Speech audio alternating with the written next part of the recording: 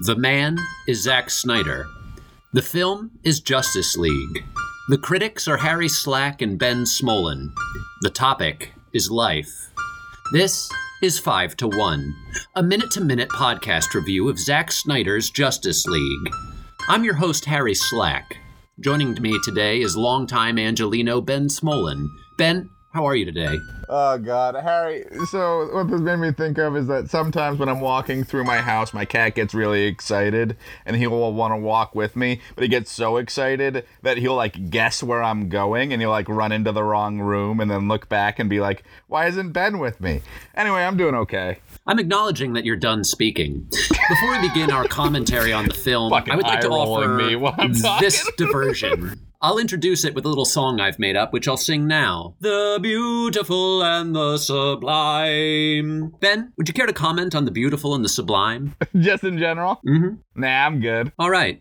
The beautiful and the sublime. This ends our lighthearted diversion. And now we'll delve into the difficult task of generating insightful commentary on this piece of art that has affected thousands of people.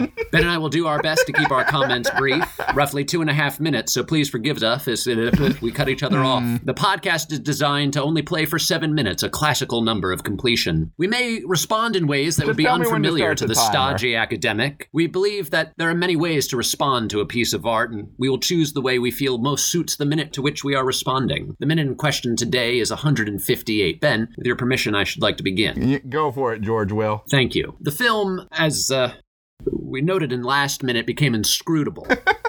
We finally have the resolution of the sort of confusing and inscrutable a series of flashing images, which we now know to be prophetic images in the mind of Cyborg. Given to that explains him by the ship. Given him by the ship. Unclear if the mother box is connected to that in any way. It's sort of not said yet. Perhaps time will clarify how the ship knew that would happen, or if they were even prophetic or just sort of worst case scenario outcomes. It's hard to say. It seems that this minute, the key to this minute was a potential misunderstanding between Cyborg and the Flash, as Cyborg, seeing these horrific images, says, no. And the Flash misinterprets this as the word go. He then runs at full speed for the Flash. Which is nearing light speed.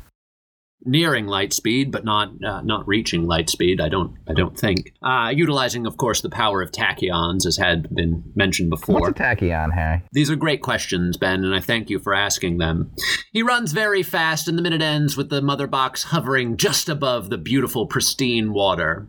There's a brief flash of course, George Kent, Clark Kent's father. Kevin Costner is the actor who plays him. Which you photograph promised of him going fishing. You promised me you'd put that at my funeral. I have made a solemn vow to bury Ben Smolin with a picture of Kevin Costner fishing. Thank you. And please do hold me to that. I say primarily in the hopes that I will outlive you. Years of smoking if we had to place a bet, Well, don't forget the rampant alcoholism as well. My position on this minute is the difficulty of language, Ben, the frailty of our capacity to communicate with one another. I'm reminded of course, Quine, who points out that it's unclear that when somebody points to a rabbit and says rabbit, what it is exactly that they mean by that. Do they mean the construction of parts, Harry, or do they mean the object as a causal whole? You're out of time. Ben, the time is yours. Please so I've always heard, let us know what you thought. I've always heard that you can get a cow to go upstairs, but once it's upstairs, you can't actually get a cow to go downstairs. Mm-hmm. And I feel like 158 minutes into this podcast, Harry has officially become a cow on the second floor. Interesting. Could you elaborate on that? I'm not quite sure I understand the analogy.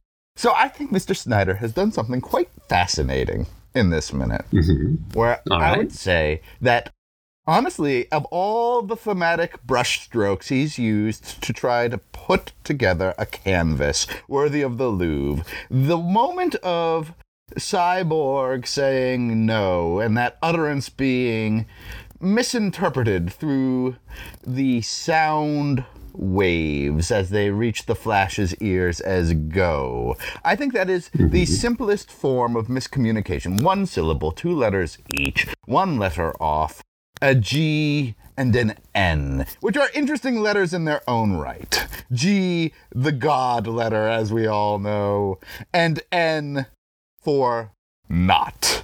Not being the great unspeakable, that which does not exist, that which is not being uttered, that yes. which is... Anyway, this is all fucking stupid.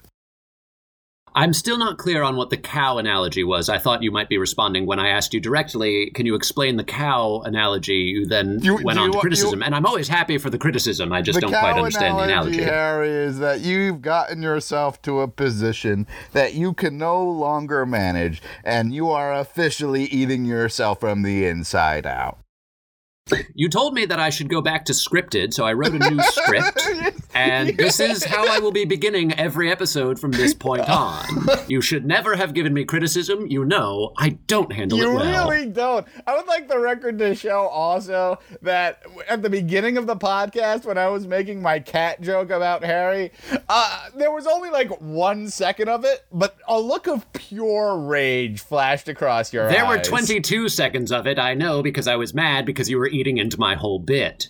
That's all the time we have for reviews today. The rage had 1 second. Friends, I would like to say thank you for listening to our small little show. We hope it has brought you just a bit of joy in these troubling times we find ourselves in. If you'd like to interact with us in any way, we do have email, which we check frequently. It's alertthequeen@gmail.com, Alert the Queen which is the first also works.